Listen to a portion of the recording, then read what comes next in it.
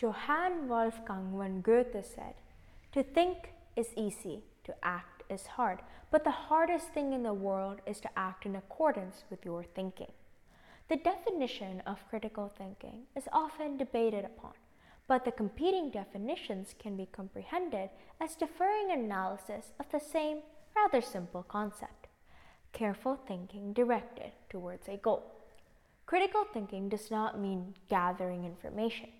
Those who have good memory and are up to date with facts are not necessarily critical thinkers. Thinking critically entails considering those thoughts that are important and disregarding or ignoring those that are not. Some people argue that critical thinking inhibits creativity since it requires adhering to logical and rational standards, but creativity might require breaking rules. This is a misconception. Critical thinking is perfectly consistent with out-of-the-box thinking, defying consensus, and taking unconventional ways or approaches. If anything, critical thinking is a necessary component of creativity because it allows us to evaluate and improve our creative ideas. Cognition experts claim the human mind experiences between 60,000 to 80,000 thoughts a day, or a few thousand every hour. That's incredible! What is critical thinking?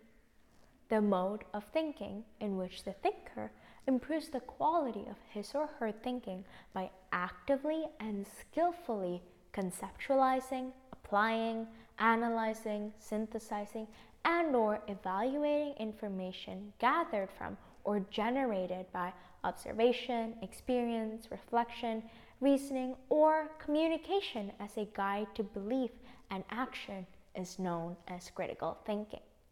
Critical thinking is self-directed, self-disciplined, self-monitored, and self-corrective thinking. Critical thinking is the ability to think distinctly and rationally about what to do or what to believe in. How was the term critical thinking coined? In 1910, American philosopher John Dewey came up with the idea of reflective thinking, which we now call critical thinking.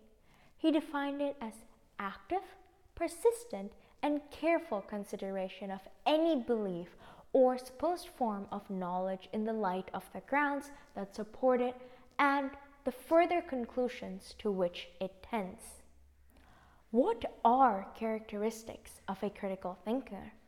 A person with critical thinking skills can do the following: comprehend the sensible similarities between ideas, recognize, fabricate, and assess arguments, effective communication and problem solving, identify self-contradiction and flaws in reasoning, solve problems in an orderly fashion, spot the relevance and value of ideas, reflect on the reasoning for one's own beliefs and values, overcome native egocentrism and sociocentrism, predict consequences based on known information, knows how to use that information to solve problems, and finds relevant sources of information to inform oneself.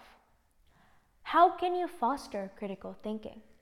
Despite the various processes of critical thinking, American philosopher John Dewey categorized it into 5 phases. Suggestions, the step where the mind starts predicting possible solutions. Problem, an analysis of the difficulty of the problem, a question that is unanswered. Hypothesis, using multiple suggestions to create an idea to start and lead observations and other operations in the collection of facts.